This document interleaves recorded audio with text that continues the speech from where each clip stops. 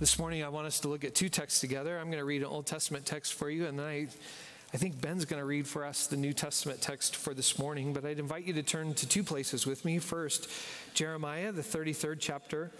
Jeremiah chapter 33 is the Old Testament text for today. And then we will get to Luke chapter 21. Here's Jeremiah 33, verses 14 through 16. The time is coming, declares the Lord, when I will fulfill my gracious promise with the people of Israel and Judah. In those days and at that time, I will raise up a righteous branch from David's line who will do what is right, who will do what is just and right in the land. In those days, Judah will be saved, and Jerusalem will live in safety. And this is what he will be called. The Lord is our righteousness. And I'd invite you to turn with me to Luke, the 21st chapter. The reading will begin at verse 25, and I invite you to stand if you're with us this morning in honor of the Lord's word.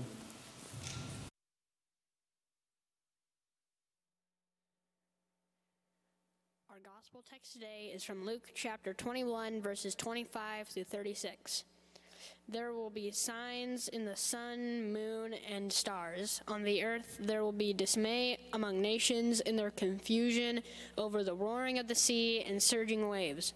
The planets and other heavenly bodies will be shaken, causing people to faint from fear and foreboding of what is coming upon the world. Then they will see the human one coming on a cloud with power and great splendor. Now when these things begin to happen, stand up straight and raise your heads, because your redemption is near. Jesus told them a parable. Look at the fig tree and all the trees. When they sprout leaves, you can see for yourselves and know that summer is near. In the same way, when you see these things happening, you know that God's kingdom is near. I assure you that this generation won't pass away until everything has happened. Heaven and earth will pass away, but my words will certainly not pass away. Take care that your hearts aren't dulled by drinking parties, drunkenness, and the anxieties of day-to-day life. Don't let that day fall upon you unexpectedly like a trap. It will come upon everyone who lives on the face of the whole earth. Stay alert at all times, praying that you are strong enough to escape everything that is about to happen and to stand before the human one.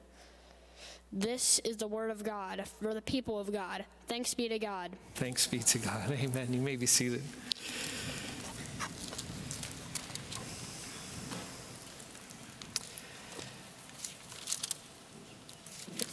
In the very first book of the Bible, Genesis, we're not only given the story of creation and the fall, but beginning in Genesis 12 through the end of Genesis 50, we're given the story of the four generations of the family of Abraham and Sarah.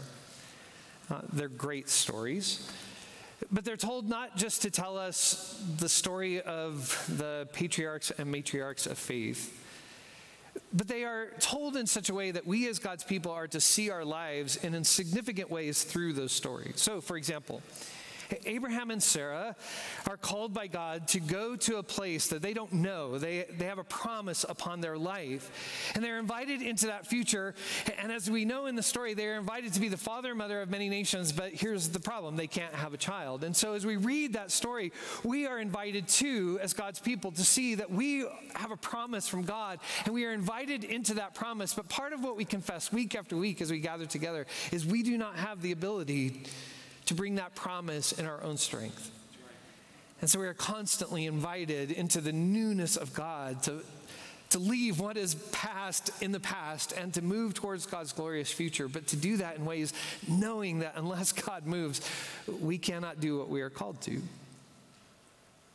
The story of Isaac reminds us that even when the promise shows up in certain forms, that God invites us and wants us to get to such a place in our lives that we are even able to take the promise that God has given and offer that back to God, that we have come to a place of such trust that we believe that God is even good to keep the promise, even if we can't understand how God is going to do that.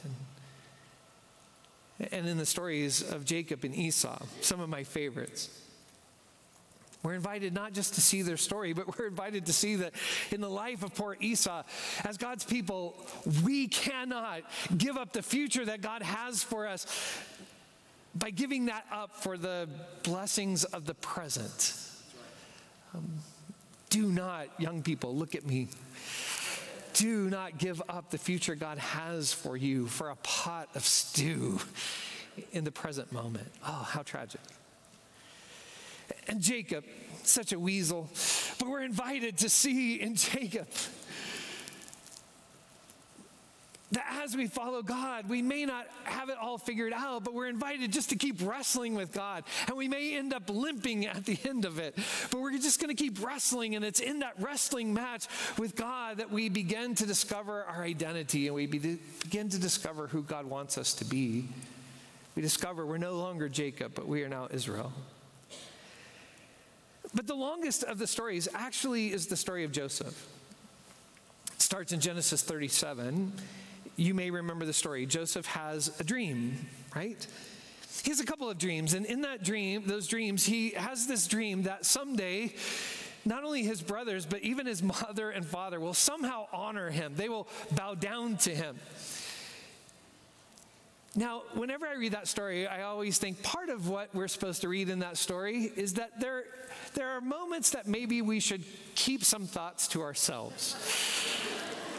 That there should be such a thing in our life as unexpressed thoughts. Joseph may have wanted to keep those dreams to himself.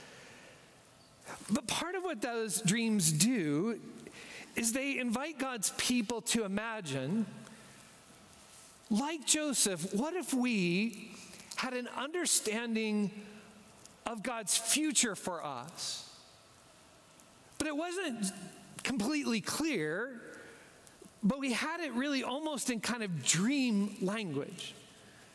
We had it in visions and shadows, but in deep and robust hopes for that future. What if we had that understanding of the future? How would we live, and how would our life be shaped differently if we could live with that kind of understanding of what is to come? Are you with me? Well, as we think about that, and how we are, I think, to read the Joseph story, well, we get really two things then out of the Joseph story as we read it. One is we get the understanding that although life may be a roller coaster, like poor Joseph's life was a roller coaster of ups and downs, of having this amazing dream only to be sold into slavery by your brothers, only to get out of slavery and end up in Potiphar's house, only to be misunderstood by Potiphar and thrown into prison, only to have that redeemed and end up back in Pharaoh's court.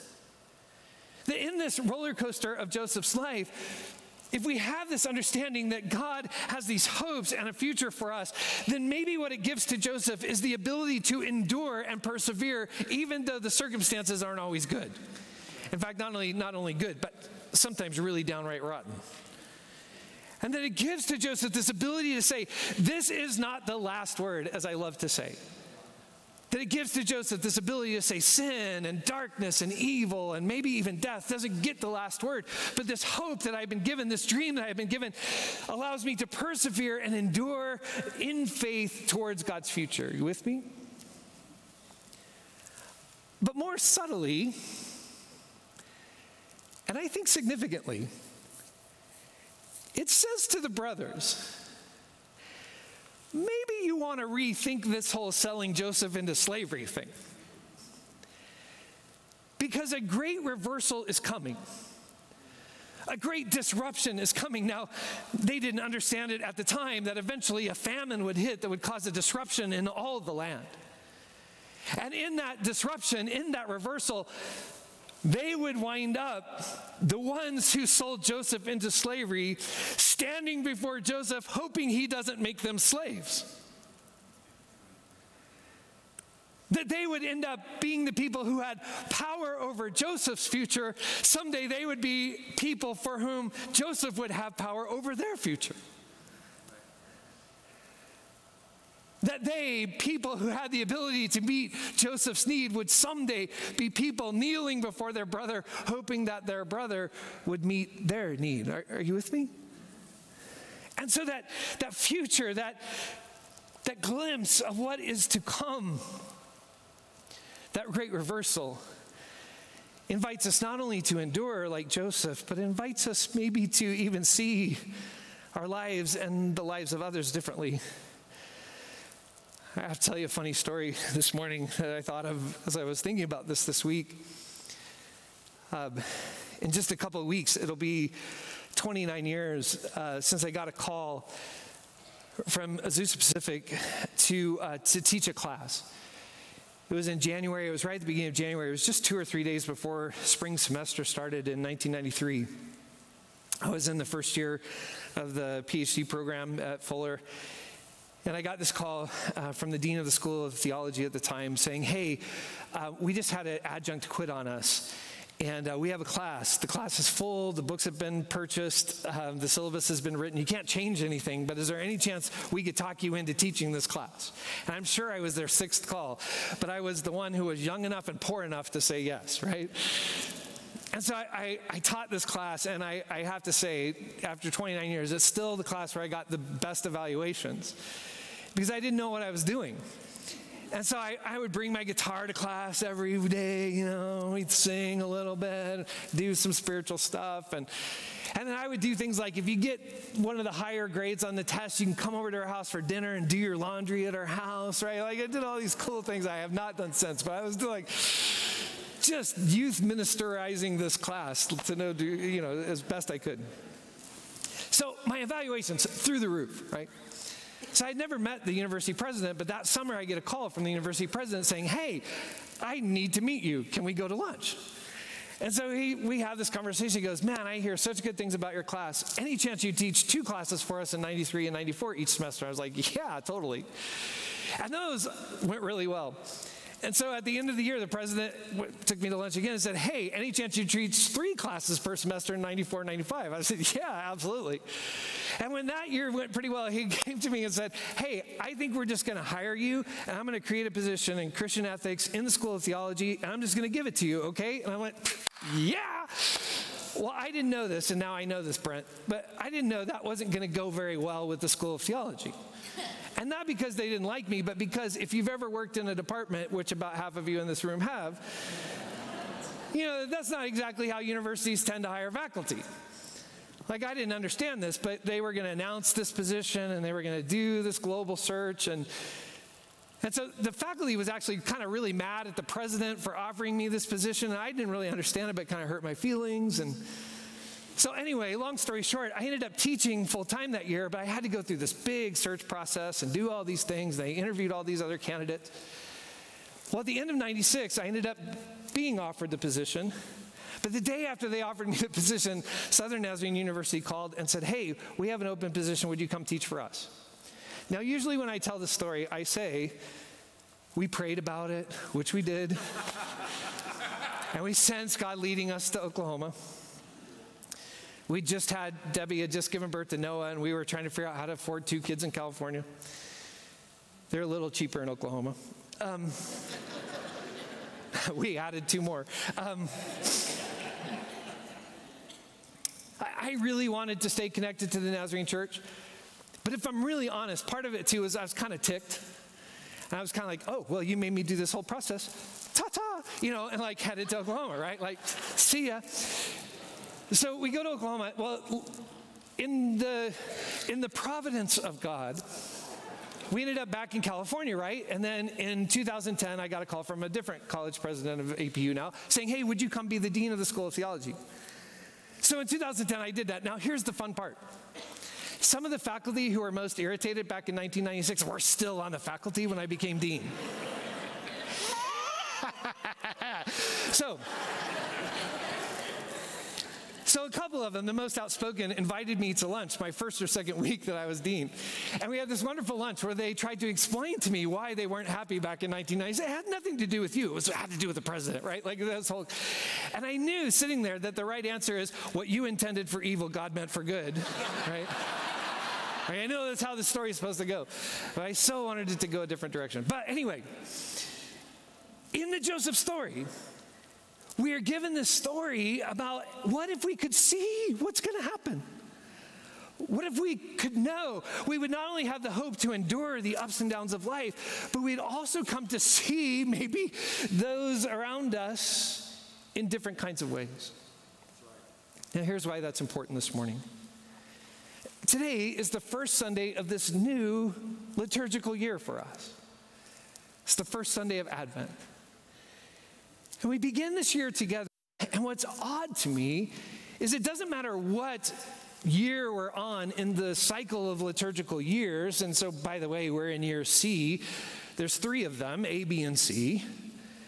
And now that we're in year C, our gospel readings often will come from Luke, because in A they come from Matthew, and in B they come from Mark, and C, this will shock you, might come from Luke, with a few John texts mixed in. But what's interesting is on Advent Sunday, each of those 3 years, you would think because we're at the beginning of the year together, we would go to the beginning of God's story.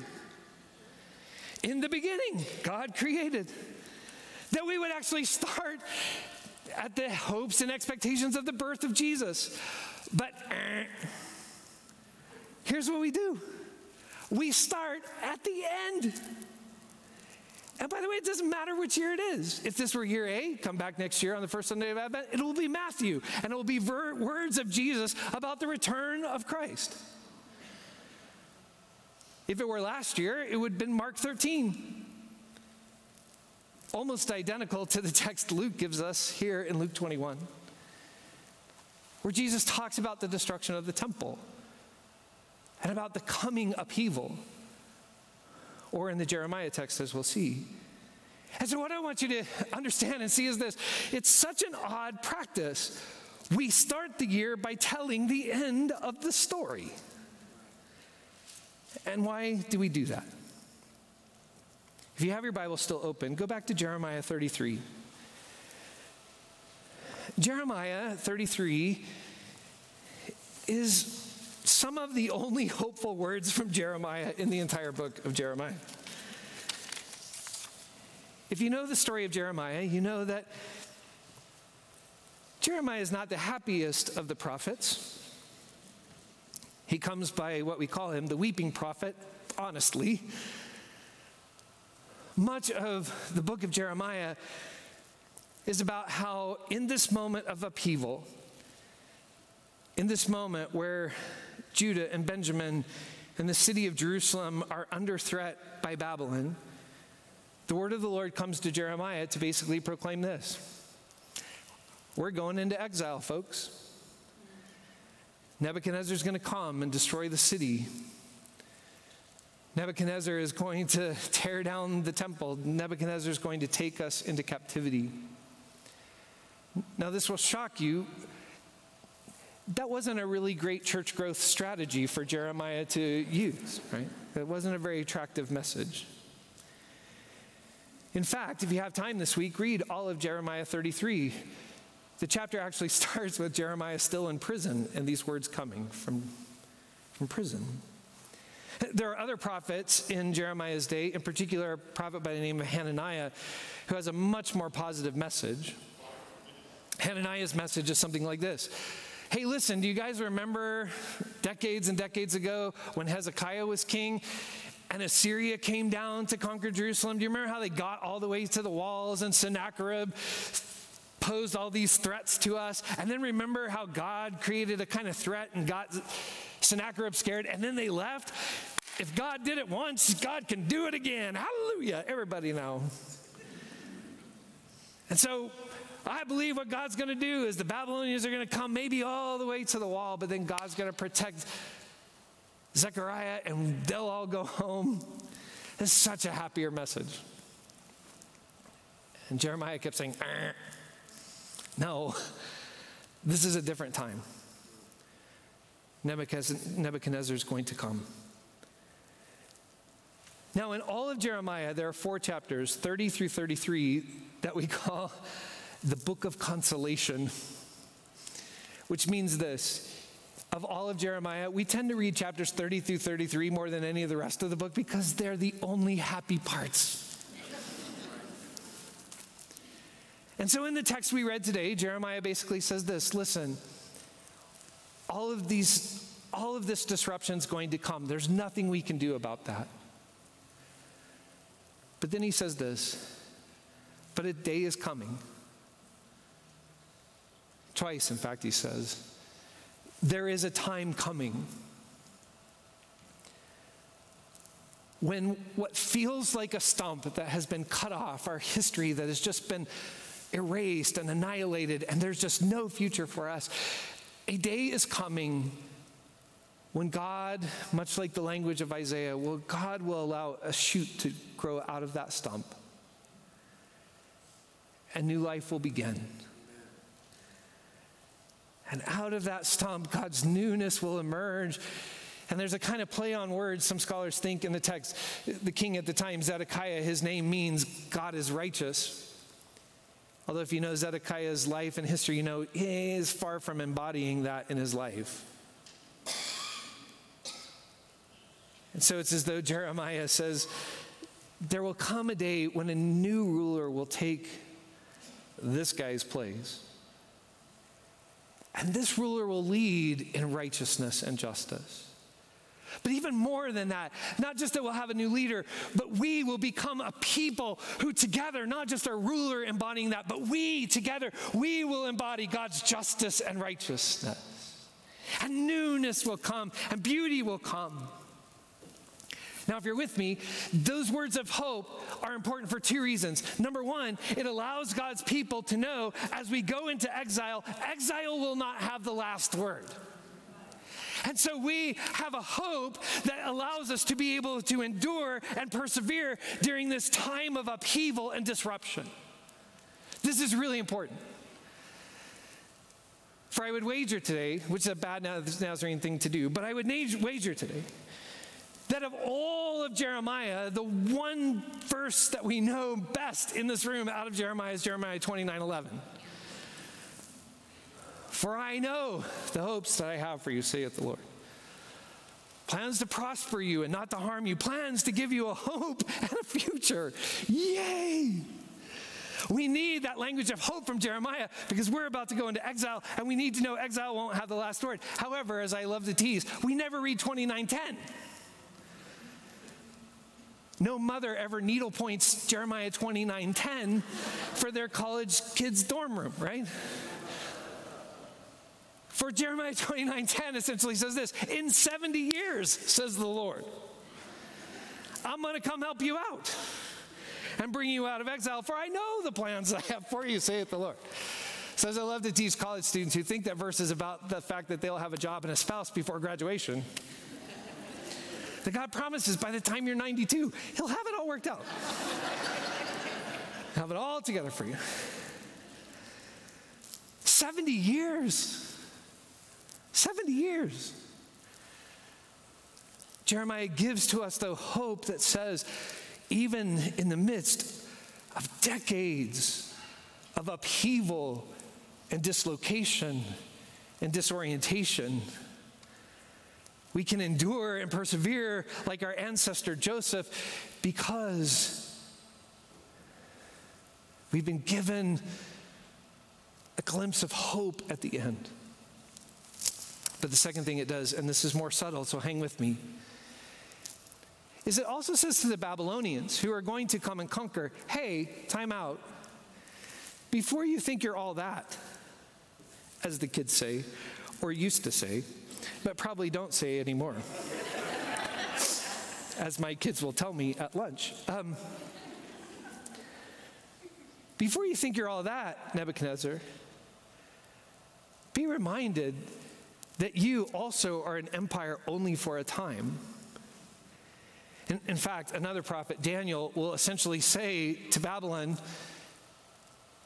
God has given you this space, but don't forget, you, like all the other empires, will collapse as well. And then, in a text that gets picked up in Luke today, the Son of Man will rise up as Lord over all the empires. And so this story doesn't just remind us that we can persevere in the midst of exile. It also reminds Babylon not to get super secure in their power, because someday an upheaval will come for them as well, and the tables will be turned, and they who have power now will be the person like the brothers asking Joseph for welfare and help. The tables will be turned. Are you with me? So we go to Luke 21. In the gospel text for today, Jesus comes to the temple. Now this is important. Let me work one more prophet in. We've almost gotten them all in today. Jeremiah, Daniel. In the book of Ezekiel, Ezekiel sees the glory of God leave the temple, and it's gone. And once the glory of God is gone, then the temple can be destroyed and Jerusalem falls.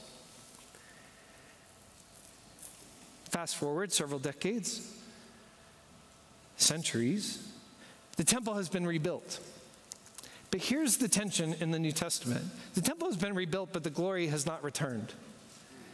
And so here's the question. Will the glory of the Lord, the kavod Yahweh, the glory of God, will it return to the temple? Now this is so important. Each of the gospel writers says yes. But here's how the glory returns to the temple. On a donkey. Several weeks from now, on Palm Sunday, we will celebrate the triumphant entry, and each of the gospel writers saying, yes, indeed, the glory of God showed back up to the temple. But what happened? Again, if you have time this week, read all of Luke 21. Jesus shows up in the temple, and at the beginning of Luke 21, he looks at everything going on, and he sees a widow put 2 small mites, barely anything of significance, into the giving boxes. And he says to the disciples, did you see that? Did you see what she just did? And I know that we read the text to say, oh, it's amazing. She gave out of the very source of her life more than anybody else that they gave. Even though from a human standard it amounted to almost nothing, from God's point of view, it was everything. The text not only celebrates the widow, but it also condemns all of us who feel like we've given so much, but we've given out of abundance and not out of sacrifice. And so the text seems to say, I've shown back up to the temple, but what's going on in the temple is all sorts of money trading and all sorts of posturing for position. And it isn't a house of prayer. It isn't a place of the new creation. It's a place where the old has just become sanctified. And in the midst of it, the disciples in the crowd say, yeah, but isn't it cool? I mean, check it out. It's awesome. All of these stones and artwork, all the gold, isn't it amazing, Lord? And he says, no, it's awful. In fact, I say to you, it will all be destroyed. Not one stone will be left on another. And then the text for today, and when that day comes, do not hang around. Go, flee, for the day of the Lord has come to bring judgment upon God's people. Now we're quite sure that when Jesus speaks about this and when Luke writes about it, that Luke is writing just a handful of years after actually AD 70, and the very thing Jesus talked about happened, that the temple was destroyed. Titus came in like Nebuchadnezzar before him and destroyed the temple. And what's called the dispersion, the diaspora, even of the early church, happened. It's a time of upheaval, a time of disruption. And in that time of disruption, then Jesus speaks words of hope. If you have the text still open, go with me to a couple of passages. In chapter 21, this is verse 28. Now, when these things begin to happen, stand up straight and raise your heads, because your redemption is near. So these words of hope that Jesus is giving are words of judgment, but they have words of hope in them that then say to us, much like the words of Jeremiah to the people of Judah, and much like the dream to Joseph, says, persevere. This disruption, this disorder, this upheaval will not have the last word. God is up to something, and there will be renewal, a new birth that comes out of it. But persevere, endure, live with hope. And so even here, Jesus gives to his disciples a glimpse, a pink little Baskin-Robbins spoon foretaste of that which is to come, so that they can have hope to persevere like Joseph or like the Judeans in exile. But then notice this language. This is verses 34 through 36. Take care that your hearts aren't dulled by drinking parties, drunkenness, and the anxieties of day-to-day life. Don't let that day fall upon you unexpectedly like a trap. It will come upon everyone who lives on the face of the whole earth. So stay alert at all times, praying that you are strong enough to escape everything that is about to happen and to stand before the Son of Man, to stand before the human one. I believe that language is to say to us, not just don't have parties and don't live wildly. But if you're with me this morning, if I could go back to Joseph's brothers, the dreams were there to say to Joseph's brothers, be careful what you do with Joseph. And the vision of Jeremiah was not just to help the Judeans endure, but it was to say to the Babylonians, be careful what you do with the Judeans while they're in exile. And Jesus' words to his disciples and to the crowd are not just words to endure, but words to say, be careful where you find your security. Be careful where you find your hopes. Be careful the ways that you treat others. If I could go back in Luke to a story that's unique to Luke, in Luke chapter 16, Jesus tells this parable. Remember, there was a rich man who had everything, had power and wealth and sumptuous blessings, and every day he passed by a poor man named Lazarus. And every day Lazarus would say, give me something even from the scraps of your table, and the rich man would pass him by. But here in the great reversal, are you with me? In the great reversal, now the rich man who had everything has nothing, and Lazarus who needed everything and had nothing now has everything, and the rich man now needs what Lazarus has. And Jesus is saying, don't fall asleep.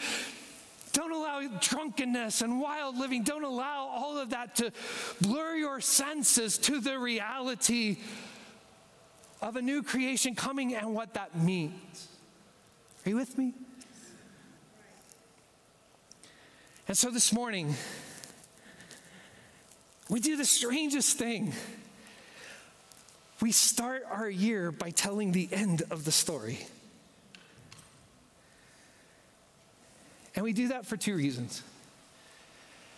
Because some of you this morning desperately, desperately, desperately need hope.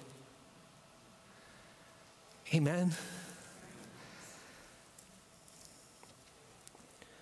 We're in our own time of disruption. And so many of you in this room are connected to us this morning online. So many of you have lost loved ones and significant folks in your life over the last few years.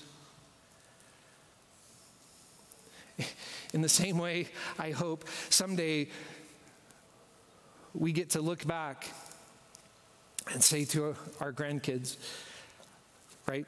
My grandkids. I looked at my daughter-in-law there. She wasn't looking at me. Freeze and Slemmers, so jealous of you today. Someday I want to talk about what life was like before pandemic and after pandemic, right?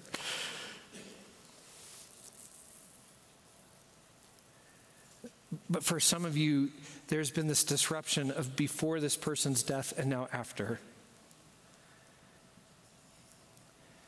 For so many, it's not been physical death, it's been relational brokenness and death. Before our prodigal and after our prodigal. Before a broken relationship, after a broken relationship.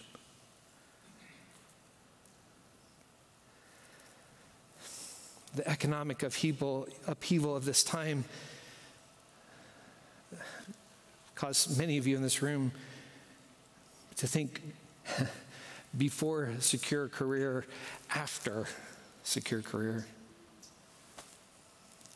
And the reason we start at the end today is because when we're in the midst of upheaval, these texts remind us that sin and death and darkness and evil do not get the last word. And so we start our story by telling the end of it, that God redeems and brings life out of broken stumps. And it may not be simple and easy and tomorrow, but God is present and at work and making things new. But even more than that, we start at the end so that we're reminded that as we live each day, we live it seeing each other differently.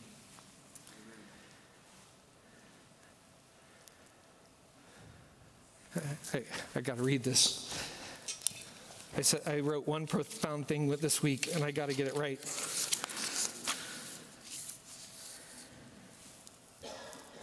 We are being reminded that a new creation is coming. A day when those we call enemies will be known as friends. A day when those over whom we have authority may have authority over us. A day when those we have excluded will get to decide whether we are included. The end of the story invites us to live very differently in the middle.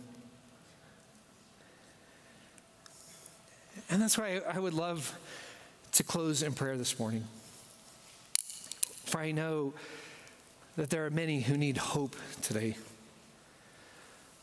Hope to endure, hope to persevere. This morning, I got a text from Pastor Drew and Laura, who just recently left us and moved to Tennessee. Got a text from Drew that Laura's father went into cardiac arrest last night and passed away this morning. And so, as you know, she's lost both of her parents in the last few months. So we want to pray for them today. A dear friend of ours who's with us most weeks online, Jim and Faye Weesey. Jim's been put in hospice care. Another friend of ours who's with us pretty regularly, Chuck Ernst, fell down some stairs and had to have spinal surgery and really needs God's touch today. I know that there are folks in this room who are facing surgeries this week and need God's touch upon your life in relationships and situations in the economics of life where you need God's hope to speak and break in. But I would also love to invite us as a community of faith to pray that God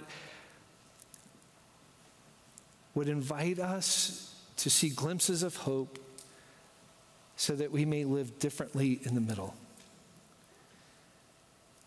As people who reflect that new creation in the ways in which we treat and love and extend grace to those that we encounter. That we would live as reflections of that life that is to come. For that is what it means to be a people of hope. A people of hope.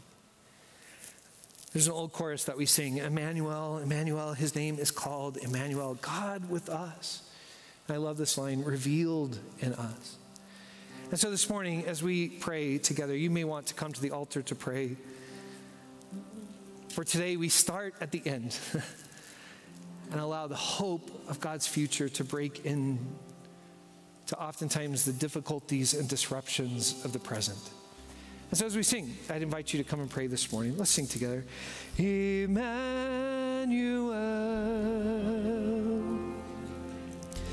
Emmanuel,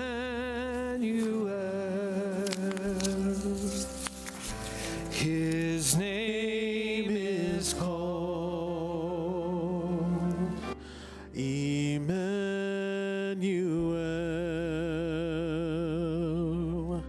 He's God with us, revealed in us. His name is called Emmanuel. Emmanuel,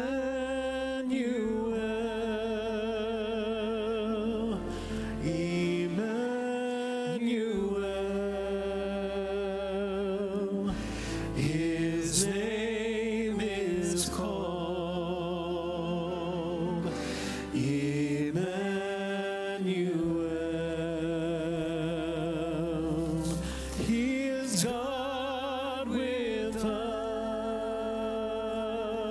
is revealed in us. His name is called Emmanuel.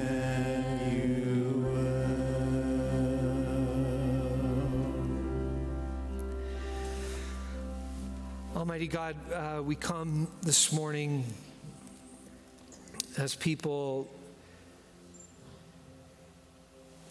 many, if not most, if not all of us, in moments of disruption.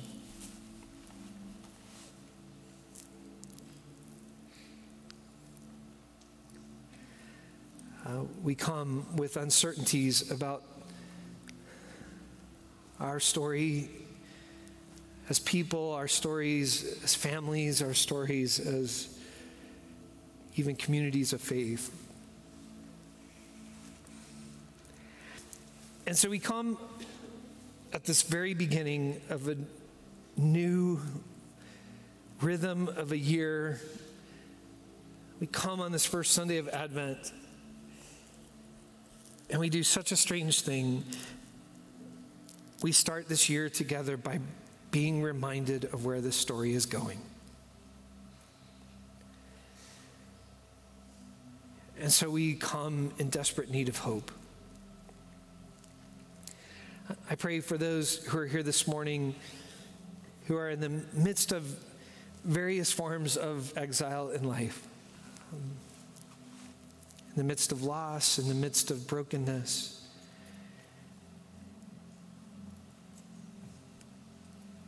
In the midst of emotional and other forms of upheaval from within.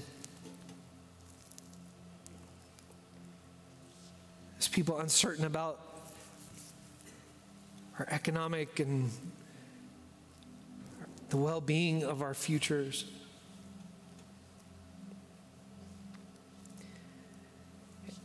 And so we gather this morning not to confess that you make all things easy, but we come to confess that you make all things new. And that your story, whether it is Joseph, whether it is Judah, whether it is the first century church, or whether it is your church and people today, your story is always a story that invites us into hope, invites us into newness, invites us into the glorious, good, new creation that you are doing in our midst. So I pray for some who need hope today, that you would be that source of strength and hope. Help them to today endure. And even more than that, to thrive and to live in the light of the hope that you bring. And I pray for the subtler parts of this message today, a part that was hard to preach, and a part that's hard, I think, for us to understand. Help us to be a people who understand the hope of your future and the ways it changes our life in the present. Help us to understand the way it should have altered the way that Joseph's brothers lived in the present. The way it invited not just Judeans but Babylonians to live in the light of who you are and the newness you bring about. Especially, may we see ourselves in the religious practice of those in the temple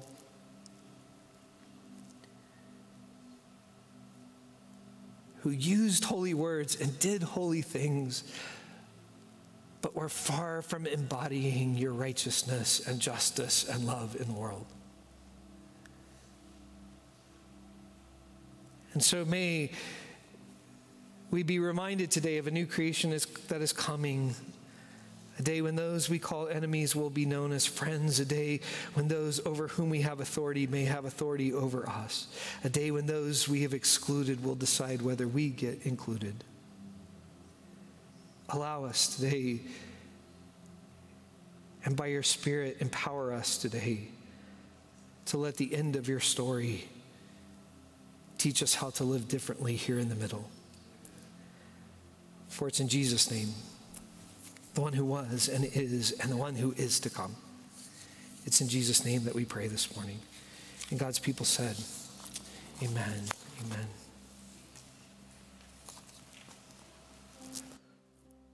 Alleluia,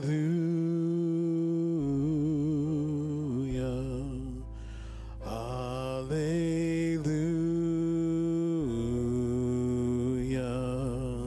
Christ the Savior of the world, he will come. Alleluia,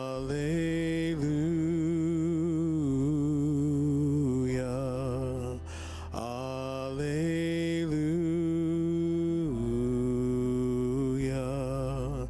to the highest name of all. Alleluia.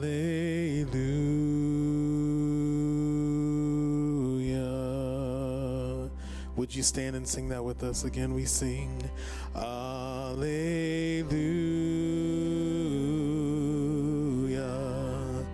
Alleluia,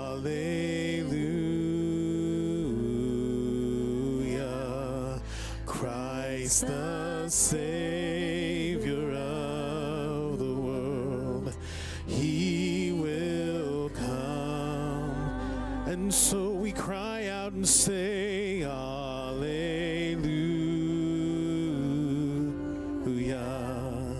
Alleluia,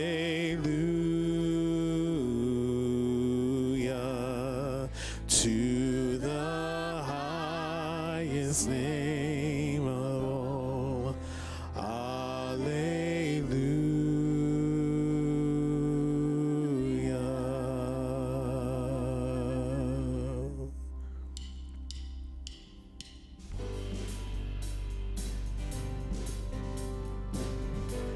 We adore him today. We sing, oh come all ye faithful, joyful and triumphant. Oh come ye to Bethlehem. So come and behold him, born the King of angels. Oh come, let us adore him. Oh come, let us adore him. Oh come, let us adore him, Christ the Lord. We will sing choirs of angels, sing in exaltation. Oh, sing all ye bright host of heaven. So we'll give glory to God, all glory in the highest. Oh, come, let us adore him. Oh, come, let us adore him. Oh, come, let us adore him, Christ the Lord. We rejoice and say, yea, Lord, we greet thee, born this happy morning.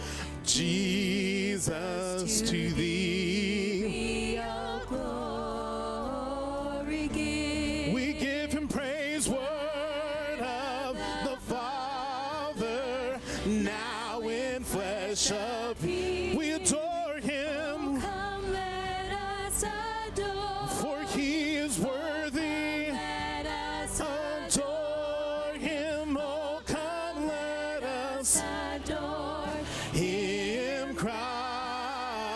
the Lord. Oh come, let us adore him. Oh come, let us adore him. Oh come, let us adore him, Christ the Lord.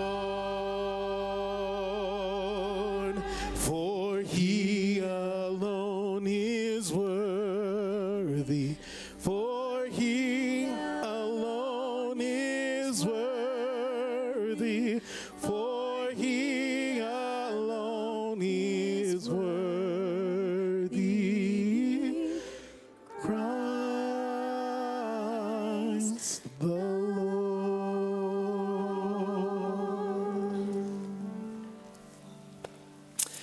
As we are sent in the world today, we are shaped by stories that invite us to be something that we cannot be in our own strength. Amen. That's why we confess today that our hope is in the Lord. Amen. And we are invited to give all that we have to him, and we are invited to keep wrestling with him. But we are invited to live as foretastes of a new creation that is coming. And around here, when we do that, we just call that the sanctified life. A life that is not waiting to belong to him, but a life that through and through already belongs to him. So may the God of peace himself, may he sanctify us through and through. And may our whole spirit, our souls, and our bodies be kept sound and blameless until the coming of our Lord Jesus Christ. And he who called us, he is faithful. Amen. And he will finish that great story. He will finish his work in us. And God's people said, amen. Go in his peace.